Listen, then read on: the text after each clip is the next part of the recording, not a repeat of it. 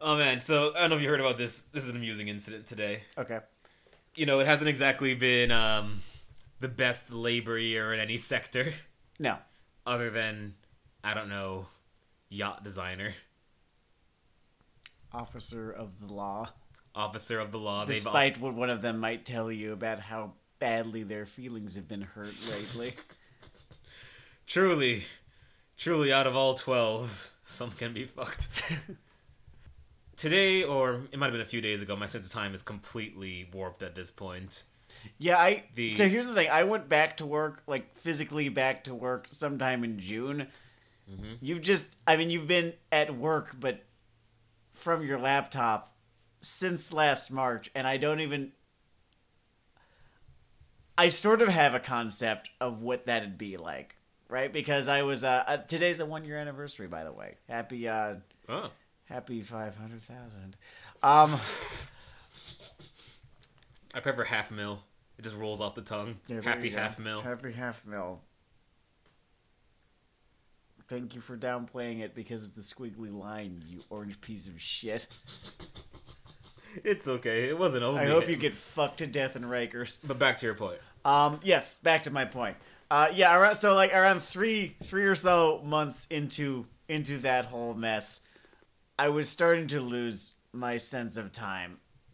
But you are now 12 months into it, and I only have the vaguest idea of what it might feel like. There was a trick in breakdancing called a jackhammer. Mm-hmm. That I only had the strength to do in fucking undergrad. Because you pop up and down while you're horizontal on one hand. That would destroy my shoulders. Very possible. If I tried it. It happens often. I'm not gonna be modest. I'm in very good shape. That would destroy at least 2 of my joints if I tried that. I don't know how anyone could do that with the same happening to them. And the only time I had the strength, weight, whatever ratio to fucking do that bullshit was for 3 months in 2013 when I was breakdancing instead of studying. Sure. So I started doing this bodyweight thing in quarantine because I'm basically in jail. Mm-hmm. And I can actually do 2 jackhammers now. And I don't know. It's like being at your high school weight. Yeah, I don't know where Monday begins and Sunday ends, but I know I can do 2 jackhammers, and I want to do 3 jackhammers. Here's what was happening. I was doing this thing where every morning I would wake up and I'd just have a morning routine. I would make coffee. I would get dressed as if I was going out that day. I was not.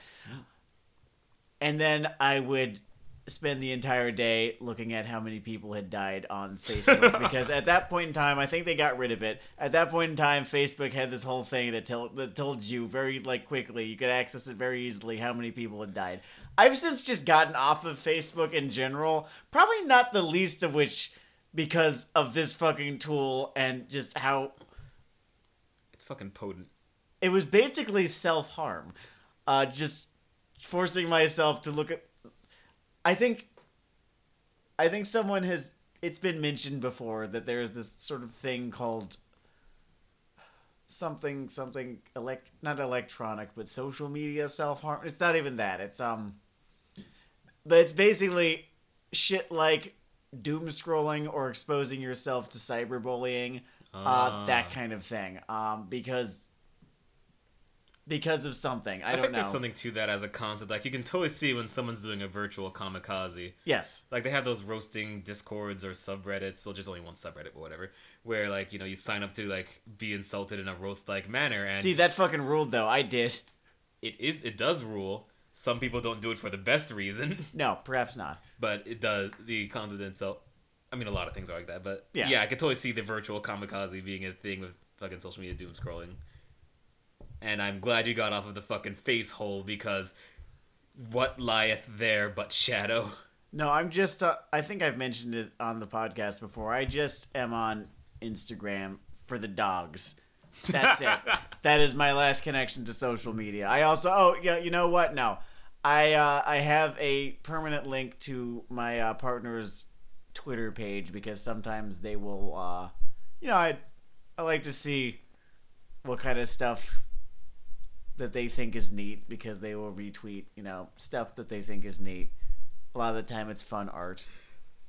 I suppose that's a more efficient system than shaking their shoulder at fucking 3 a.m. Hey, what you watching lately? Hey, is anything good on? Every now and again, they will tweet about me, and I like seeing people mention my name, so there's that too. Alright, my original point about this incident, that it's not a good, funny thing, but the timing is funny. Oh yeah, you were telling a story. So, the Huffington Post in its eternal downward spiral, a good thing happened in that their Canadian branch just unionized, like, across the board. Oh, that's great. Then, about 5 minutes later, they shut down the Canadian branch.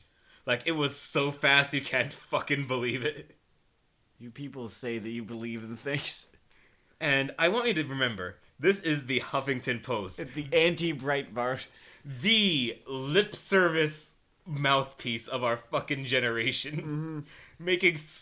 It had a phase where, like, Slate looked like fucking Fox, or at least Centerline C-SPAN relative to what they would put out, just guns out, fuck it.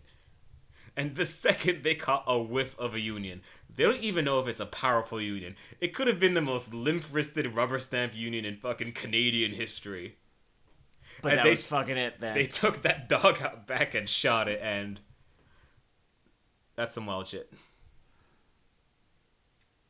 I was,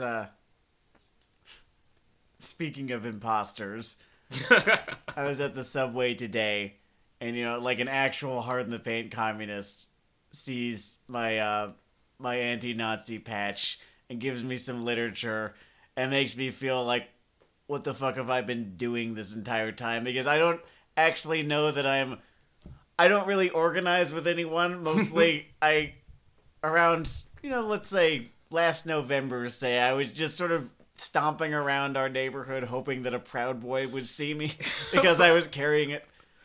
I'm not actually going to incriminate myself because I was hoping that we could get in an argument, maybe. You're hoping for some spirited debate. So that's sort of like the extent of the actions that I took beyond, like Danny would suggest a thing to donate to, and I'd be like, yeah, sure. So I was like, yeah, solidarity. I've read the literature. I've heard rumors about this. Spectre Europe, yeah. I love the work you guys do, though. I like the time that you guys, you got rid of the Monopoly piece that's like the fast car. That was really cool. And the money bag, I bet you beat that Monopoly piece too. Good shit. Yeah, it's funny running into stuff in the wild when you have, the freedom to walk outside without dying, which isn't really a feature of the pandemic, and something I could almost relate to about today's show in a really sideways kind of way. I was wondering how we were gonna segue. I am potent. My ninjutsu is fucking great. Because the fucking Pacific Rim universe probably has one of the fuckiest overworld maps to travel in science fiction. I'm thinking of, like, the fucking Gundam map, how there's just a big fucking hole where Sydney used to be. I imagine it looks something like that, except, more of them. Except, like, more of them, though. According to this show, one of them is definitely in Sydney. So, Pacific Rim The Black is the 7-episode Netflix series, anime series, and yeah, I would say that this counts as anime. I don't think that Blood of the Gods quite did. If you have to draw a line between what is anime and what is not anime, I draw the line between Castlevania on the anime side and Blood of the Gods on the not quite anime side. My pithy one for this one is, could this show have progressed naturally if Gargoyles had come out but Tezuka died in his sleep at some point? And I think that Zeus could have rolled around and this would look very different. Especially this one down to the fucking character designs. They're definitely trying to evoke the direct mecha lineage. And, Pacific Rim, just as a cultural product, is DNA level. Amazingly, you could almost say that the original movie, live action though it may have been, was anime. And I don't know that I necessarily agree with you, but I think it's definitely a defensible position. at least as far as cross-platform love letters go, Pacific Rim is like as strong a love letter through the concept of mecha. Ironically, not ironic, it's not irony, but interestingly drawing basically from the Super Robot spectrum on the characterization front and Real Robot on the world consequences and action style front. Oh, I don't know. I've seen plenty of dark Super Robot shows that feel kind of like Pacific Rim does. Fair enough. Maybe I just need to widen my fucking Mazinger roots. Voltes V, Daitarn 5, that kind of stuff. It was called the... Okay, I can't remember the third entry because I never saw it, but there's a thing called, like, the Robot Romance Trilogy. Recommend one of the better ones to me, because I can already kind of see how you do that. Like, it's almost like how Berserk plays out, like, the world sucks, this one guy is borderline invincible, it can't de-suck the world. Yeah, maybe one of these days we'll just get around to watching one or all three of these, but, like, yeah, it's Daitarn 5, or... Yeah, Daitarn 5, Voltes V, and then there's a third one, and I'm forgetting its name, but those three, like, they were all done by the same team, had the same dude behind them, had the same kind of bittersweet, this is all very destructive kind of vibe to them. I sort of see Pacific Rim as being a little bit part of that lineage, but also very much its own thing. Alright, so maybe much more of a direct love letter than I anticipated. So this is a continuation within that film's universe, as Sam established, and... I think it takes place after the second film.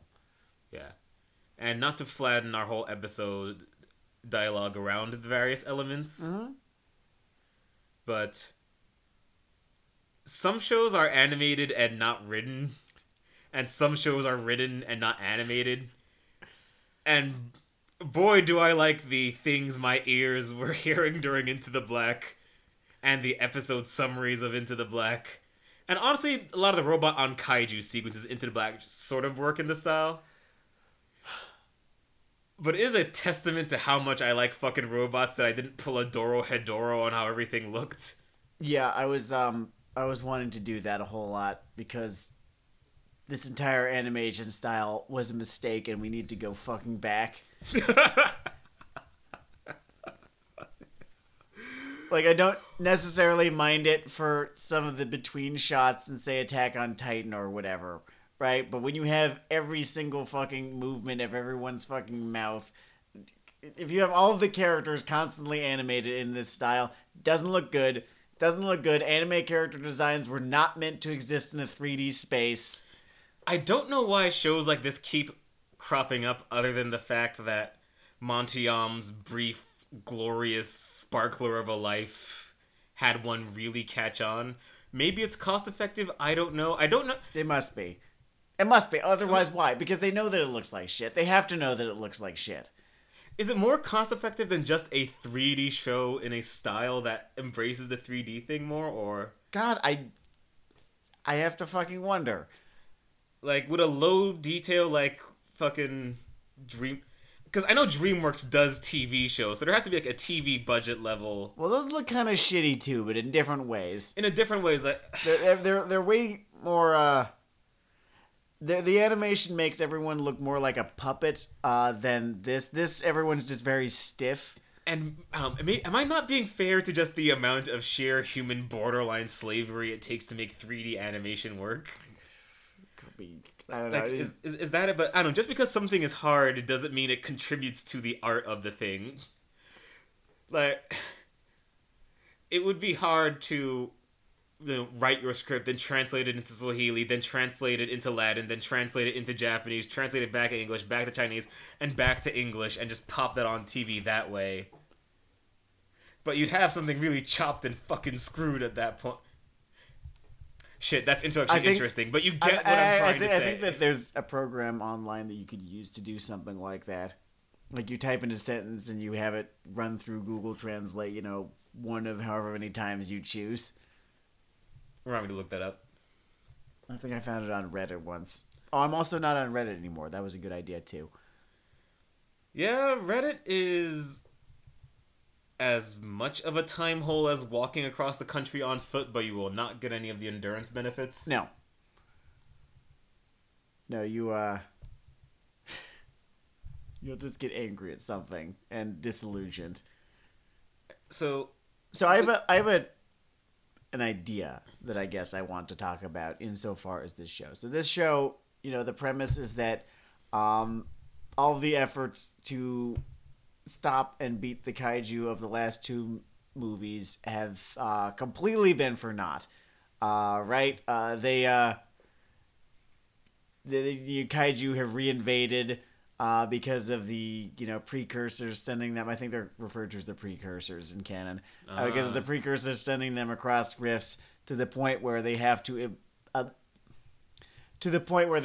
abandon entire continents. For instance, Australia, which is where this series takes place. Just Australia after everyone after it was evacuated by all but basically Mad Max gangs. in short, it's not going well. But the what I'm getting at, right, is there is this conversation that is had sometimes, especially as regards sequels, when the premise of the sequel is the undoing of past victories, of the previous films. I think the Star Wars sequel trilogy got a whole lot of flack for this. Maybe deservedly, maybe not. I would just like to sort of talk about it. Look at the issue from space right now, and this is basically doing a very similar thing, in that for whatever reason, kind of no reason, the actions that had been taken up to now, right, had basically been for naught. They had been a stalling tactic at best against this thing. And BioWare's The Old Republic, Star Wars The Old Republic MMO did this thing too. It's something that's on my mind a lot because amidst my 17 other nerd holes that people hear about, I'm also into like Western superhero comics. And a lot of the best runs basically recontextualize the premise or origin story in a way that is the same thing but different, but sort of the soul of the thing is the same. An example of this is, I think it was Rick Remender. I might just be projecting Rick Remender's name because I love the guy. It was after Ed Brubaker. But there's this Captain America run where Captain America was essentially shunted to like a futuristic microverse type of setting where he's completely alienated and has to relearn like what's like living and it's a great story, but it sort of makes you but if you're a critical type, sometimes you have to wonder about the value of sort of almost pressing reset on this character. And I think I take it as a case-by-case basis, which is borderline that answer of it depends on the execution. But I guess the reason why I'm okay with Into the Black's... I think it's just called The Black. The Black. Why I'm okay with Pacific Rim, The Black's version of this is... In Pacific Rim, basically the way I read it across these 3 media properties, one of which of dubious quality, humanity is always basically Rocky in the first movie getting up for another fucking round. And kaiju continuing to come out after these wild nuclear blows of the first and presumably second film. And humanity still maintaining these heroics and still holding on is at least a version of a thematic loop I can hold on to for a while. Okay. At some point, I would perhaps be more impressed if they could manage it in the way that Gundam kind of does these things, where just time goes on and new factions and conflicts emerge. Oh, just in a way people that will always find a fantastic reason to kill one another that they think is a great reason, that they think is the best reason. Exactly, like the first good reason that's ever existed. They found it. Here it is. Here's the reason that we should be killing one another in the name of this thing here. Like, out of the long-running franchises I love, Gundam is probably one of the best at like the eternal thematic loop. Sure. But the thing is that Gundam is about that eternal loop. How violence is just such a part of the human experience that we will never be rid of it. One could say that is because Oh my god, pause. What's the name of Gundam's creator again? I'm having a Yoshiyuki Tomino. One could argue that Tomino knows how to play the goddamn game and looping it in that way. Like, think of like maybe he thought about how the mechanics of these franchises work. Mm-hmm. If you know the kind of space you're entering and you can build room for that kind of looping yourself, you're another kind. Like, think of why we love those FromSoft games so much. All the video gamey stuff they just bake mechanically into the storytelling. Sure. Where I am going with this is that in terms of eternal thematic loops, I give Pacific Rim's like a B. Okay. Like, it's not as elegant as some I've seen, but I find it maybe No, a bit less I distracting. definitely do not think that it is. If I were to say a franchise where I am starting to sort of squint a little, and here's my called shot of the episode, Eva's fun. Evangelion is fun. If your ass comes to the table with the same story outline, ooh, but he went in a slightly different direction with this character, my fucking ass.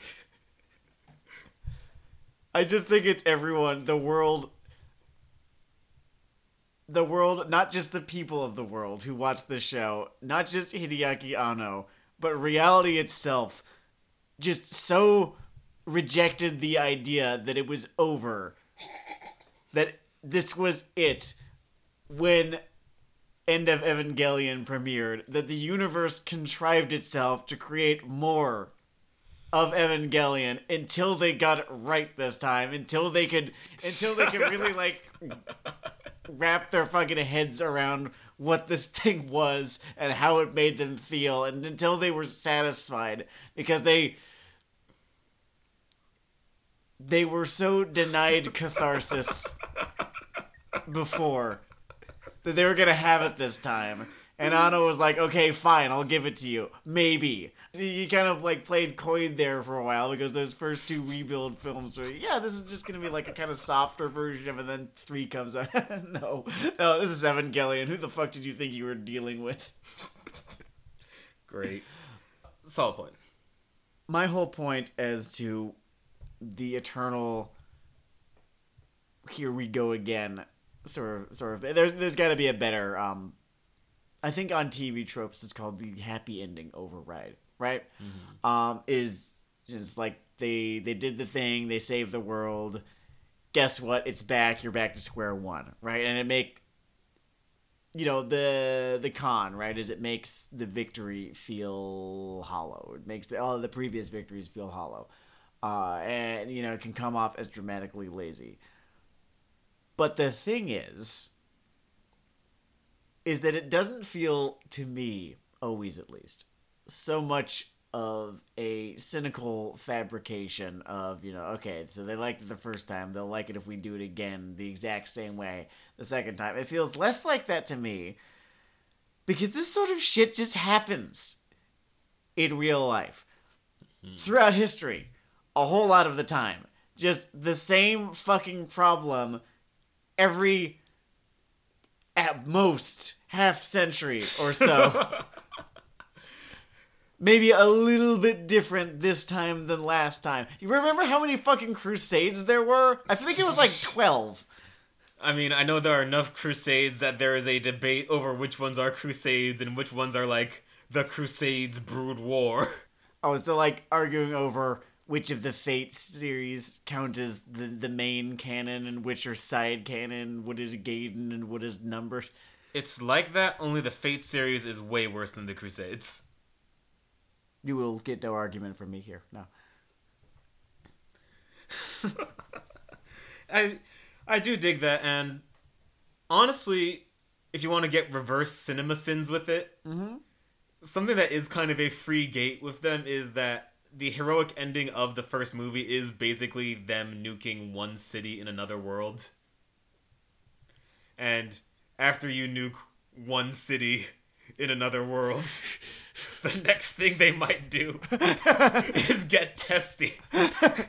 They might have some issues with you. I really liked the way that first movie played, just like, in terms of loosely sketching something in a way that gave it a sense of scale, just this whole alien civilization just looking up at this thing coming down.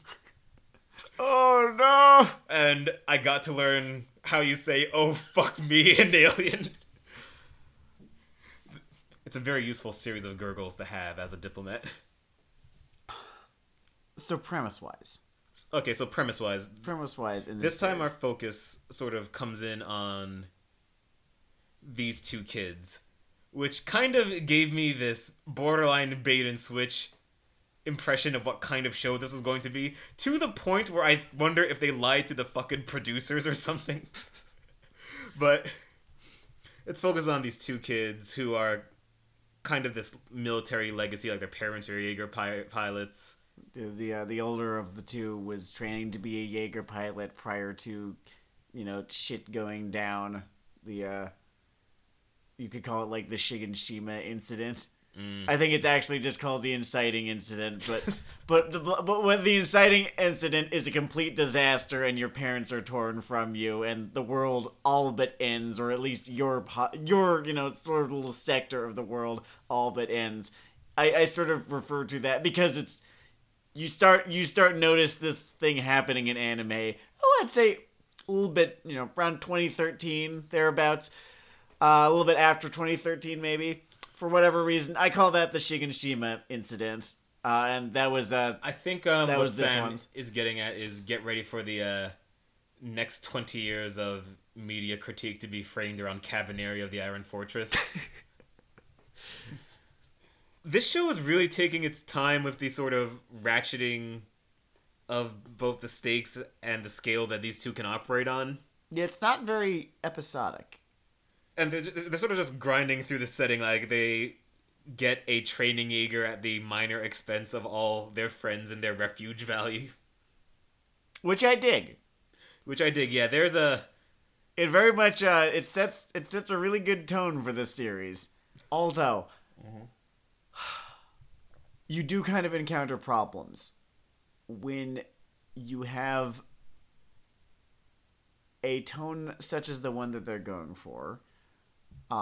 And also other factors such as the TV-14 rating, the kind of janky animation that makes any sort of grim darkness a little bit less so. I almost would pay for a transcript. I know I'm being very... I don't know if vituperative is the word when it comes to the animation here, but it is kicking my eyes in the cock. And I like so much else about this show. I do like a lot about this show. Yeah, there's some sort of dissonance present in this show and it's a tonal dissonance that I can't quite put my finger on it, but it's there, and it exists somewhere within the subject matter, the animation, I think the color palette maybe, and then how, I guess, adult or how gory or just the rating, I guess. And somewhere between those four factors, somewhere in the little area that exists in between those four factors is the dissonance that I'm looking for, but cannot quite nail down in one sentence. I think you are totally right about that, and I think I have my own personal theory about it. Because basically whenever someone says, like, a teen or YA thing is good, and I find out it actually is good, and they're not just fucking lying to me, I'm looking at you, girl who told me to try reading a Mortal Engines excerpt, and... Have you ever just, like, started being less attracted to someone in real time as you consume something? It's crazy. But I just remember like those first two Hunger Games movies and thinking that Woody Harrelson was very funny in them. Anyway, my point is that whenever one of those things is built in a way that has some appeal to me, depending on your fandom, this is going to seem like a really pretentious way of putting it, but just where I'm at. It's basically bouncing against its cage.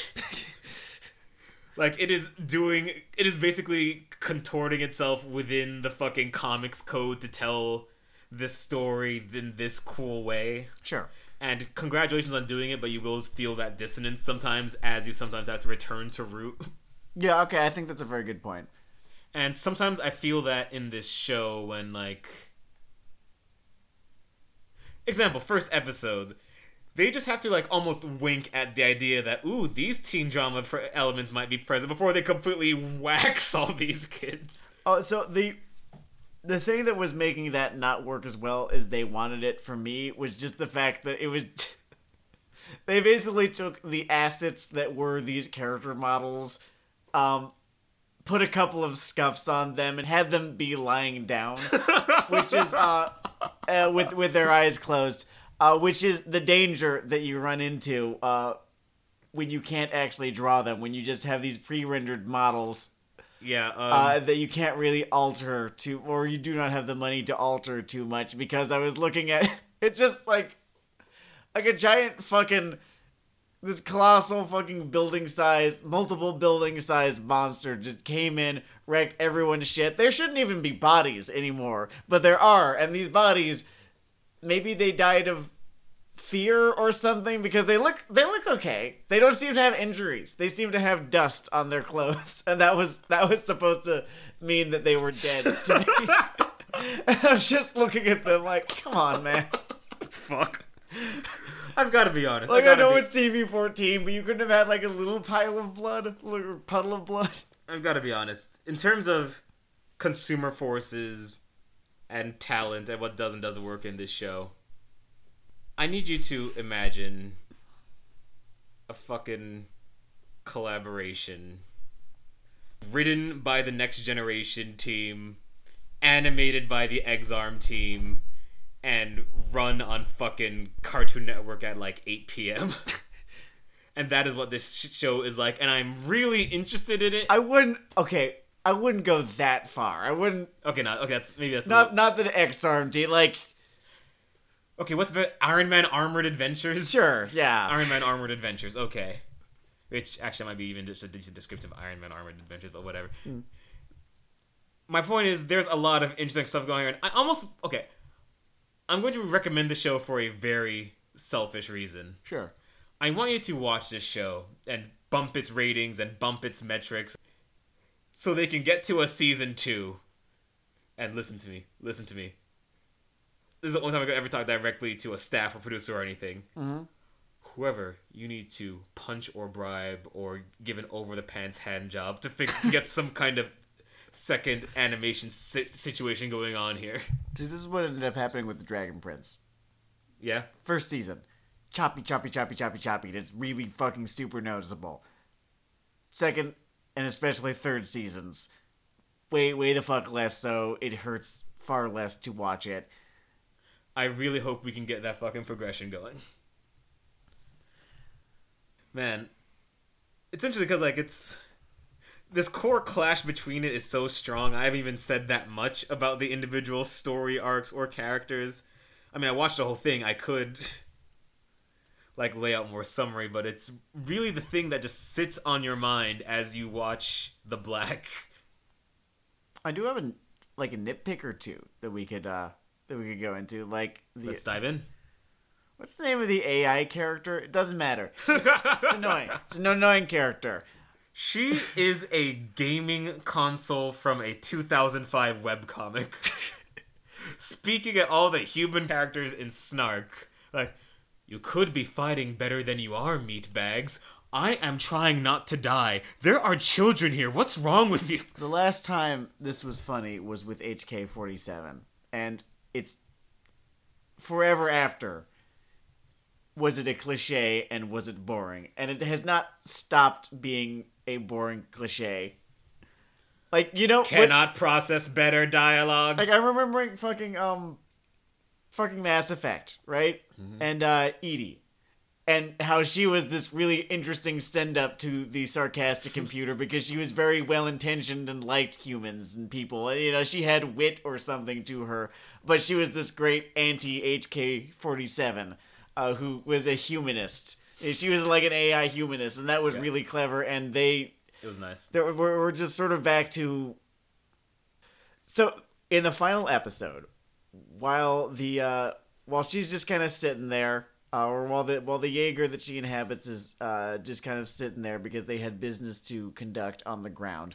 The sort of, I guess, main antagonist of the season, which is just this kaiju that has been following them, Oh yeah, they have sort of a Dahaka setup. They got kind of a Dahaka, except he's 60 stories tall.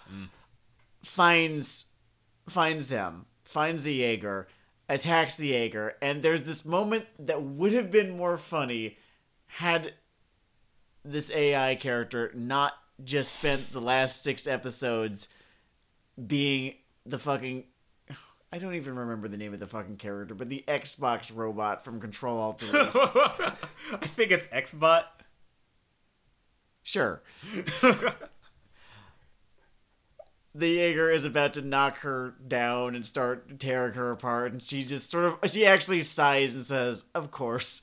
And had she been straight-faced this entire time, and then picked this, like, straight-laced patient this entire time, and picked this moment to be kind of sarcastic, that would have been fucking gut-busting. Just because the AI has more personality than you thought they did. Or, it's a fun little subversion of expectations right there. But she's just acting in line with the same fucking cliched, like, humans is so stupid kind of thing that has been out of style for so goddamn long that I don't know why they thought they might try and bring it back, because... I don't know why we still do this after how fucking fun Data was, for one thing. Yes. That was 30 years ago. And that was 30 years ago. Going on 40. No, it's closer to 40 years ago now. I'm going to frame my dislike for the robot character with a very positive element of the show, which is say I just like the broad sweep of the characters. Yes. Yeah, generally speaking. The main couple's red Oni, blue Oni, opposite approaches to trauma thing works. Let's not call them a couple. Ooh. I'm going to just redo... Should I just redo that dialogue? Oh, God. No, it's funny now. Okay. The main siblings, the main comrades, the battle duo. I'm so glad that they introduced a couple more human characters, because when this show inevitably acquires a fandom, however large or small, right? You know how fandoms fucking do. If there's a character, they will find a ship for that character. And if there is only one other character, then it's gonna be that character. Doesn't matter what kind of blood ties may or may not exist, they're shipped now.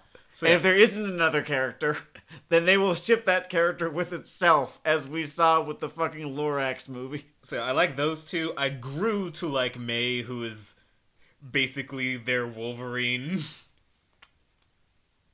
Kiss my butt, I don't give a no, she's not that bad. She's not that bad. Everything is shades at some point. And the sort of secondary antagonist kind of makes sense as just someone who might thrive in this fucking hellscape of what's left over. I hate to be nitpicky, but he's kind of dumb. He is kind of dumb. They should have shot him. He's kind of really fucking dumb, and just makes the most evil decision possible. What I'm getting in a given moment is that I'm just down with most of the core cast, right? Yeah. And every time the robot kicks in, all I hear is a fucking South Park, "Oh, Towley, you're a terrible character." I know. And then the scene continues. So yes, there is a Towley. There is a Towley in this show, and I guess I shouldn't over-represent her fucking screen time. No, yeah, she's there. I just remember thinking it's like kind of ridiculous whenever the character has like a little moment where like the machine has trauma or something like that, because it found, clearly, they don't tell you, but they telegraph it. They come across the wreckage of the Jaeger that it was once the AI of, and it has this, "I'm sorry, I had a moment just now." And it was more ridiculous than affecting. Like, just, again, how telegraphed this eventual twist, because, again, they don't actually tell you that, this AI had been in this Jaeger, and, this battle had happened, right, and it was bad. And now they're in this Jaeger instead. They don't tell you any of that, but what is the line that Yahtzee gave? That if you couldn't figure out the twist to the original Assassin's Creed game, something like, I don't know, it was probably a not cool thing. But I'm sure he said something that I can't say right now, being someone of the same disposition age he was back then. Man, how the times change. How the cookie crumbles. Probably for the better. Probably. And, But I'd like to- if you've watched shows, if you've read books, if you've seen movies, if you've read comics, If your mom told you stories when you were growing up, then when they telegraph this eventual twist, you will be able to pick up on it. Even if I just told you what it was just now. if I could temper those two nitpicks with what I like the best about this show, is the fact that, honestly, I think Pacific Rim had kind of a specific approach and appeal, which might be the problem it had with its sort of franchise expansions in the past. And I do really feel like the people writing, producing, whatever the fuck this get it a lot. And one way that really shines is just how they thought through all the little drift stuff. Yes, I mean that was clearly. It really seems like the showrunners had the first couple movies as a blueprint, right? And the most fascinating idea that they came up with, because I wouldn't call the Jaegers fascinating. They're really fucking cool. They're really great. They're a really great foundation upon which to build the franchise, right? Because giant fucking building-sized robots, punching the shit out of kaijus, it's never not going to be cool, right? But the most interesting thing about Pacific Rim was the idea of the drift. Yeah. And so that seems to be what this series is most interested in. And they think about it as both kind of like a fun sci-fi thing and as, honestly, one of the most pass-go collect $200 dramatic devices that you could have for a mecha thing, which is one of the things I always liked about it. Like the shared mental space, the second-order consequences of that. I don't know if it's an intentional sort of homage to Gundam, but the whole here's robots, and also as a consequence of that, psychic powers. Yeah, I'm really looking forward to seeing if Taylor is dragged out to hell with our eventual main antagonist with him. Oh, Camille. He screamed and cried and shit and pissed. At length. Not that I didn't love Zeta Gundam, but Camille screamed and cried and shit and pissed. The show, it's interesting in that it doesn't cart out the max robot action every episode. No, they don't it's do right on the line between, like, good withdrawal and come on, let me come. Well, here's the thing. The fact that we were able to just watch the damn thing in one sitting meant that it handled its interest curve very, very well. That's a good point. Usually, I will get antsy when watching that much of a show at a time. It is rare that I find a series that I can sit down and watch 7, even like 3 episodes of at a time. I don't even know that I can do that with... No, I could totally do that with Full Metal Alchemist. Who the fuck do I think I'm kidding? You could do that accidentally with Full Metal Alchemist. Yeah. You could be on the way to work and think, I'm going to watch an old anime intro. And then I find myself in the fucking Bronx because I missed Westport. You're going to find yourself in fucking Connecticut. How did I get here? The MTA doesn't even go. Greed is going to be saying dialogue to father.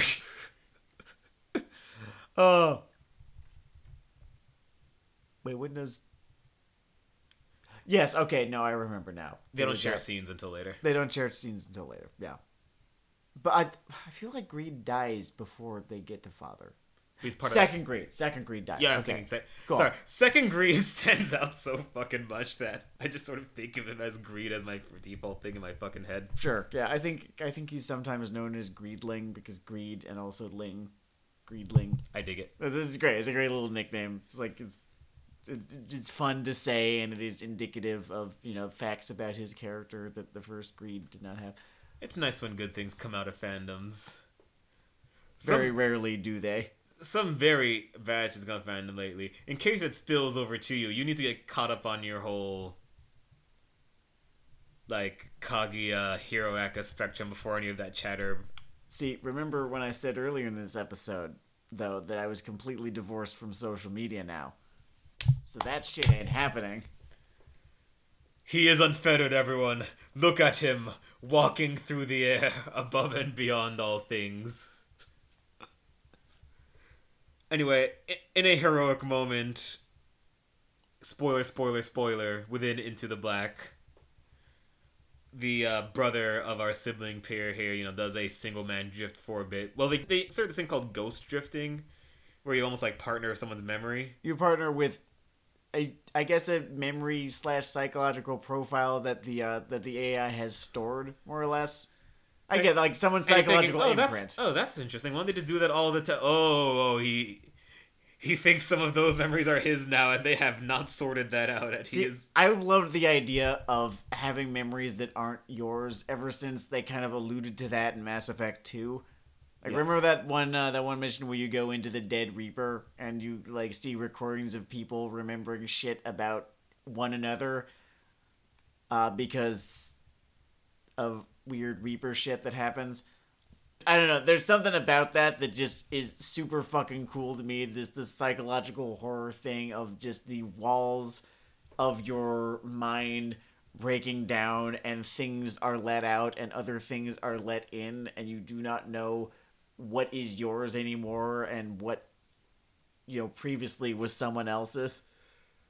I always love things like that. Like, that's the kind of thing you really come to, like, soft sci-fi properties for. Yeah, because it's ridiculous when you look at any sort of hard sci-fi, but, like, it's a fun idea. It's a fun idea. It makes you thankful that, books like Star Maker kicked down the door 70 years ago and said, but what if? What if? Use your best fucking hardcore history voice. Imagine, if you will, Australia is a ruin, and the only way to get through it is improving your relationship with your sister. I don't know why. They're very different sci-fi writers. I always get fucking Heinlein and Samuel Delaney crossed in my head. Samuel Delaney was the one who wasn't a fascist. Yes. They are very, very different writers. And I think I need to reread a book by one each, and then read Heinlein and be like, oh no!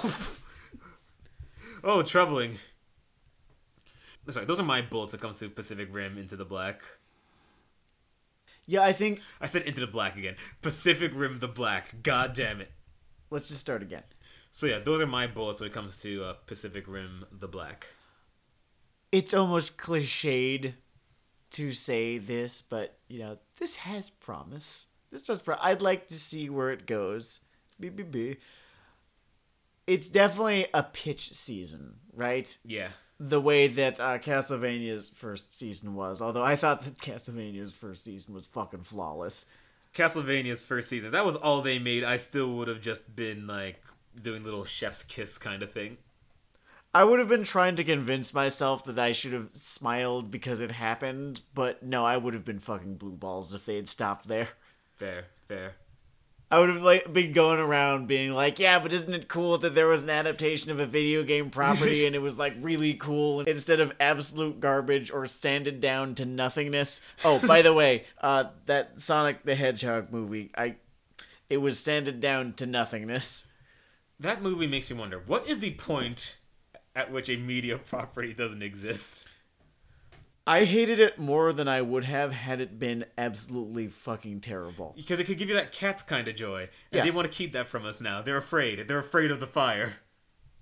But when you said this has potential, Pacific Rim the Black, so like not Sonic the Hedgehog movie, there will never be a good Sonic the Hedgehog. It didn't have potential. When you spend that much time and effort on a story, just... I feel like we talked about this in an earlier episode, and we're just repeating what we were saying. All right, then we'll jump off the point. Okay. But yeah, money talks. Sometimes you don't want to listen. Yeah. Here's my sells, but sometimes you have to wonder who's buying. Pacific Rim the Black having extra potential. Yes. Those old fucking Artemis Fowl books said, like, if a plan needs more than 3 things to go right, it's a bad plan, right? Yeah. To be good, the Black does not need 3 things to go right. It needs 1 thing to go right. It just needs the animation to go right. So I think we can all just buy in here, and it just has a better shot than a lot of things I've given more credit. Yeah, I think it's got more interesting shit that I want to see more of than I think Blood of the Gods ultimately did. I find myself cooling on that series just a little bit as I get further away from it. I mean, I think Blood of the Gods has the problem that it's not exceptional in any one way. Like, Yeah, that's the thing. Blood of the Gods is fine. It's not. No one in it is too particularly interesting. The action scenes are all better than 5 out of 10. honestly, we are probably just a little starved of great things in that particular tradition or lineage. Well, no, you're Castlevania. Mm-hmm. It's not that we're starved, it's that we're gorged. That's the problem. I need more chicken. It's a buffet. See, because We've gotta have more chicken. that's what happened. That's exactly what fucking happened. We got Blood of the Gods, in the wake of Castlevania. And Castlevania is, it's written by Warren Ellis. It's animated by people who are just absolutely in love with what they are doing. It was the easiest sell I've encountered in something in some fucking time. Honest to fucking God. So you have that, and then you've got Blood of the Gods, which is, I guess, what we're now talking about, even if I previously clarified that I do not think that it's anime. I mean, we're talking about a Netflix original. It's related. Okay, sure. Yeah, fine. And then you have Blood of the Gods, and it's kind of melancholy in a way that's not exceptionally interesting. It's interesting enough to keep you watching it, I guess. But I do remember that we were watching that one episode at a time instead of all 7 at once, the way we were with this, because it just didn't. I don't know. The characters weren't as interesting. Yeah, I think that might have been the big thing. That was sort of the flat sector of it. By the way, it occurs to me, it's really funny. We are like 50 or whatever minutes in. Mm-hmm. This is the first time we've mentioned it's a Netflix fucking original. Into the Black. I mean, No, the no, Black, not no, Into no. the Black. Why do you keep calling it Into the Black? Because Into the Black sounds like a title. It sounds like something I'd have played. No, I said it at the very beginning of the episode that it was a Netflix anime. Oh, thank God. Okay. Maybe it's the first time in 50 minutes you mentioned it. In any case, Mm-hmm. humans of the internet that listeneth to this, I recommend it not because it will be a perfect ride, but because I believe that as 1,000 tiny ants, we can lift this leaf to a higher animation budget. Yeah, and I also believe that you can like the things about a show that you like and have things about that show that you do not necessarily like. And that's sort of how I'm coming to terms with the sequel trilogy and what ended up happening with that. There are things that I'd like. There are things that I did not like. Ultimately, I enjoyed the experience overall. The aggregate. Yes. So, I'm going to whine about Pokemon now. It's time to whine about Pokemon. Welcome to Weeaboo Hell's favorite reality TV show. So, what has happened with you and their pokes? Alright, so, I'm 2 years late for this because Pokemon Sword and Shield came out, I think, in 2019. But then 2020 happened, which, I don't know, I feel like officially, unofficially, it came out a year ago. Because, I'm not going to discount the existence of last year in a sort of, like, problematic sort of, oh, can we just pretend that no one wrote Harry Potter sort of way? But it kind of came and went in such a way that it felt, while you're having a dream, the dream has some amount of substance. The dream takes an amount of time to get through. But when it's over, once you've woken up from that dream, it feels just like a series of images that you kind of remember a little bit. And that is what 2020 feels like to me. If you're into metal, if your memory of any stretch of time can just have fucking Crack the Sky lyrics sort of drizzled over it, I think you can almost just count that. Beyond the sun before it was time. Yeah, I think you can really just scratch that whole block of time off. Yeah. Anyway, yeah, so we only just got the Switch, right? So we should have gotten it at the beginning of the pandemic because we were 1,200 flush each. And there was Animal Crossing out. Morgan is convinced that they are going to get me into Animal Crossing. I don't know, maybe. But what A challenge. the point I'm getting at here is Pokemon was not meant to have this many quality of life features. And that is ultimately what puts the Gen 8 games in the red for yours truly. Even though there are things I like. Like, have they just wrecked the difficulty curve, or? It's not as though there aren't difficult fights, but fights are really only one aspect of these games, right? I don't necessarily play Pokemon for the fights. I don't necessarily love Pokemon for the fights. It's not that it's not an aspect that I do enjoy, that I do love, but Pokemon is not just its fights. There's other shit. For instance, the whole grand adventure aspect of the series, of the franchise. I guess one of its strengths is the range of things that people take from it. Like, just brief aside, because the contrast here is funny, because you say you don't play for the fights, whereas I'm playing fucking UFC Gym Manager 3. Okay, so yeah, I do love being the general manager of a baseball team, basically. Like, that is how... That is my personality when I play these games. It's just like, I take a look at, the next gym. It's just like, okay, so they're the team to beat this Sunday. And, I will build my team around, like, whatever the next gym leader is. Or oftentimes what I'll do is and maybe this is almost a dishonest way of playing it. I'll see what the champion does, right? I'll see what their team looks like, and then I'll build the team to beat that team. Or if I'm playing a little bit more honestly, I'll build the team full of, shit from this generation, new additions to the roster, and maybe a couple Pokemon from previous generations, right? And I'll build it to be as versatile as possible, able to win as many battles against as many varieties of team as there could be as possible. And the sort of joy, not the joy of doing this, but the point, you're looking for two things, right? You're looking for type coverage, right? Which is to say, a Pokemon of a certain type comes out against you, and you want to be able to kill that fucking guy. Okay, crosshairs. Now, there are, I believe, 18 types, right? At this point? I think it's 18 types.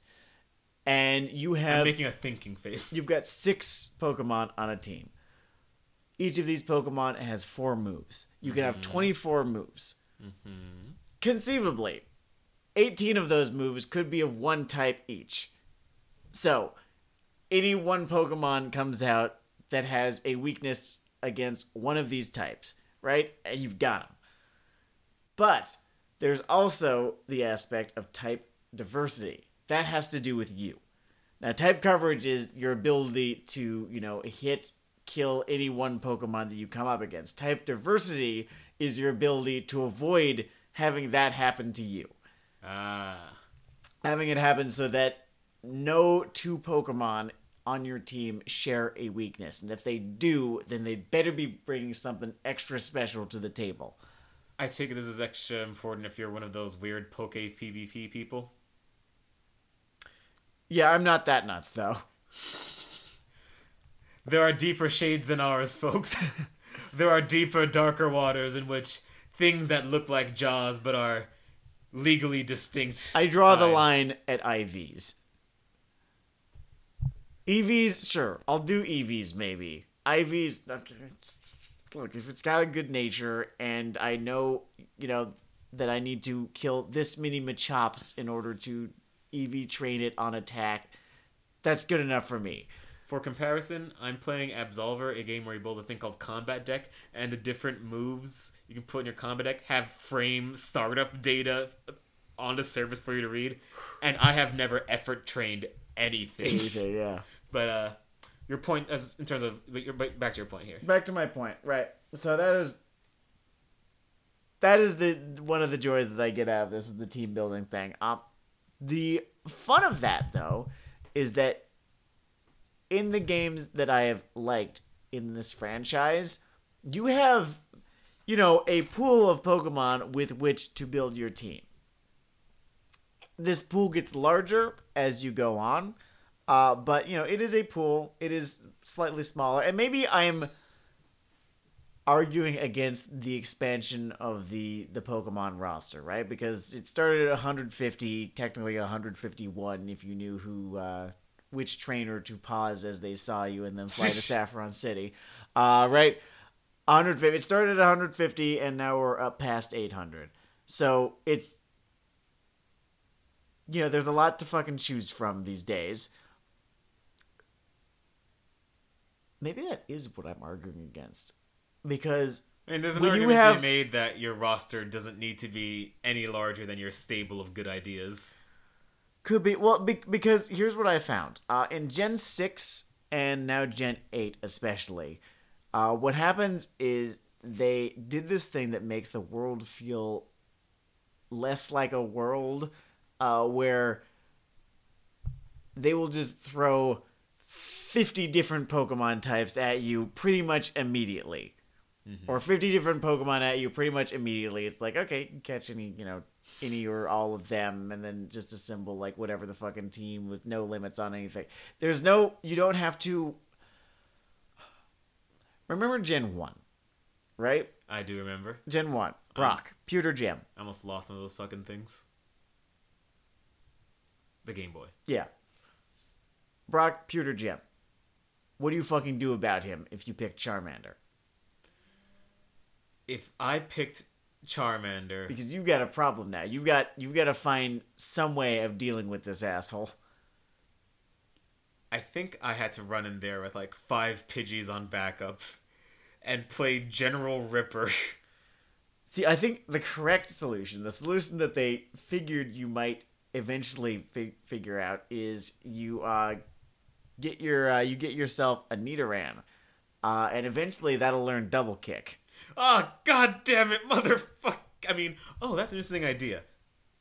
That would have been smart. That would have been real smart. Have you ever sent men to the trench, Sam? You get a Butterfree. Have you ever watched a machine gun chew them to mulch? You use Confusion, and hopefully, your special attack is such to the point where they do not get a strike in on you, because if they use fucking Rock Throw, you're done for. Have you ever looked into a Pidgey's eyes as the light strained out of it, Sam? Because I have. The point being was that the somewhat limited pool of Pokemon that you had, even when getting towards the end game, in generations like 1, 2, 3, 1 through 5, let's say, that added something, because you have what you ended up choosing felt a little bit more meaningful than it does when you've got all these Pokemon. And Gen 8 actually nixed a few Pokemon. Like, there are a few that are unobtainable, and people went fucking nuts that they were going to be unobtainable. Ah, yes, the great Poke Riots. Oh my god, they were so angry. I can't believe they burned down that Target. I'm more upset with the artificial walls that the game puts out. For instance, in Gen 3, right? Mm-hmm. You are on Route 2. Do you know why you cannot catch an Electrike yet? Is this that mechanic I saw where you can enter an encounter with a wild Pokemon that you are not allowed to catch for reasons? The reason that you cannot catch an Electrike yet when you are on Route 102 in Hoenn is because Electrike is not on Route 102 in Hoenn. You start seeing them on Route 112, I believe, if I've got it right. I sunk as many fucking hundreds of hours. I better have it right. The reason that you could not catch, I think like an Onix shows up, right? Mm-hmm. In Gen 8 is because the game tells you that you can't. Not until you have X number of badges. When there is a soft wall, that is what I have decided to call this between you and that Pokemon, right? That is because it is on the other side of the world from you at this point. And that is the reason you cannot catch it. That's fine, because I can't go out into the streets of New York and expect to see a fucking, I don't know, a Siberian tiger. No, I'm going to see fucking pigeons and rats for the most part, and maybe people walking their dogs. Those are the animals that I'm going to see. And that makes sense. But when it's in front of But you, what kind of But what if it's in front of you divine and I have like a fury? voice from above saying you are not actually, like, let's say I go outside, I do see a Siberian tiger, and I've got this fucking voice saying this tiger is not actually here. I'm gonna start asking some questions.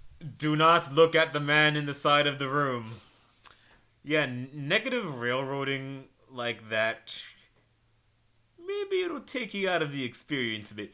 Maybe it'll take a little bit of the magic and not only pull apart the rainbow, but inform you that that rainbow is in fact the after effect of acid rain being dumped over Detroit at the moment. It's just, It's not a great game design approach. it's not a great game design approach because it's when you're given arbitrary limits, limits are It's good. Limits oddly- make games fun. But when these limits are arbitrary and seem to be more just prescribed than anything else, then they stop being fun. They start making you remember that this isn't real.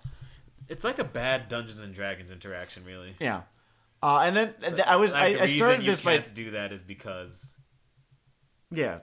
because the DM did not write that content. Ultimately, here's the thing. Ultimately, insofar as railroading in D&D goes, the DM's not going to be able to write everything. So when the player makes some weird fucking decision that the DM does not have an answer for, because like they're not fucking omniscient, they're not going to know that you were going to do that dumbass thing I that's going need to to go change save my everything. father.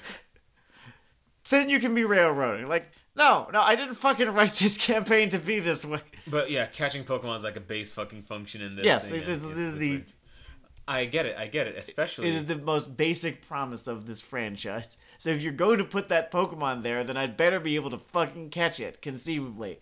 Maybe it has a lower catch rate or something like I don't know, but just the whole open field thing in Gen 8 was an interesting experiment that I do not think ultimately worked. And and you have to. that is why this system is here, by the way, because you could conceivably, I think, not everywhere, but go to a whole lot of places really, really quickly, pretty much immediately, in Gen 8. But, It's kind of a fascinating fuck up to me, and I get it because iterate into something enough times you're gonna get some weird flaws down to it. Like this is basically the product of inbreeding in a way, business inbreeding. But it's such a basic fuck up because if you decide you're down to risk a little Roni and you want a physical copy because all servers die, and you pick up one of the boxes in this fucking series, the first thing you're gonna see on the back and sometimes front of half of them is gotta catch 'em all.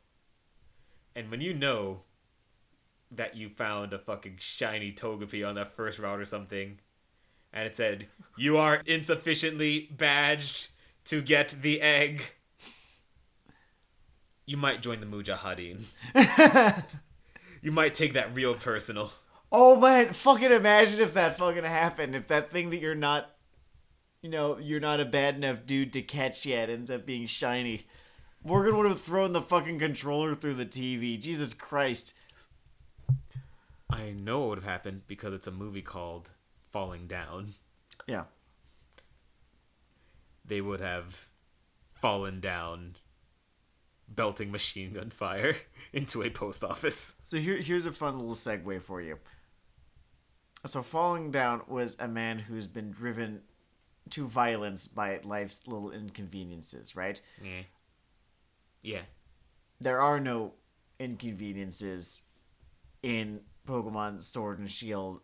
Not really.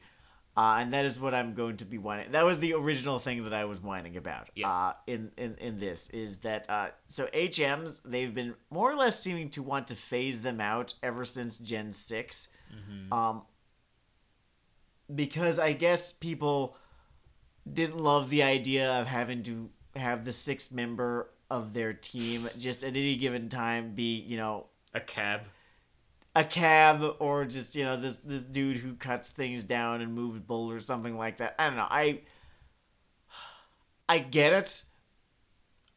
I get why people didn't necessarily like it, but I still think that it was a mistake to remove it as an aspect from the game. I mean, what they need to do is fill that design space with something. With something else that you need to think around, right? Because instead you have instead of surf, for instance, right? You have the your bike just floats on water.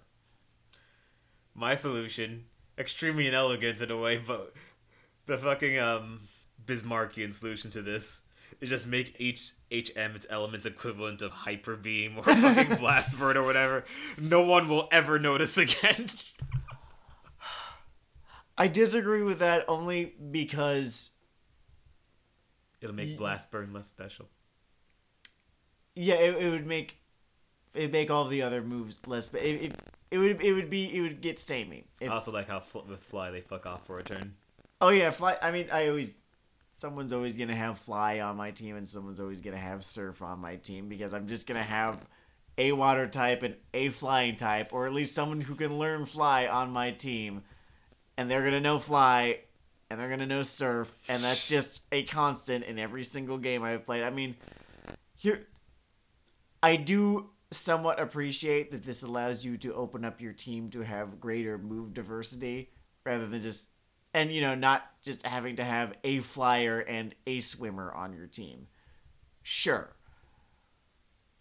But Capital B. I think there is so much less thinking that you have to be doing in Gen 8 as a result of all of these quality of life updates. For instance, the ability to access the box from anywhere. You can do that now. You can access the box from anywhere, or the PC or whatever from anywhere. You do not have to have HMs. There's other shit. In short, be careful about how much of the actual gameplay / thought you send off your game. At some point it becomes autopilot, and then you are just kind of watching an animated series. You have to fiddle with the remote for 20 minutes at a time for some reason between cutscenes. So there are things that I liked about this because they have character animations now. And this is almost a give and take thing, because the give is that you no longer have to kind of come up with a personality for the protagonist yourself. They now have a personality. The take is that you can no longer come up with a personality yourself for the protagonist. They now just have a personality that you've been given. I can't see anything for the fucking Hoenn dude, but the fucking Nuzlocke guy now. It's fucking Yeah, no, I as just a long-suffering, frustrated. Yeah. No, it's great. It's great. Anyway, children of the world, we have loved talking about Into the Black. Motherfucker! God damn it! Shit! Fuck! God! From now on, I'm calling you Dragon Turtle. Jesus. We have enjoyed talking about Pacific Rim, The Black, and Pokemon, Into the Sword, and Into the Shield. But we have got a mosey for now. This is Weeaboo Hell. I'm going to press my It's Weeaboo Hell. into the stop record. Fuck me.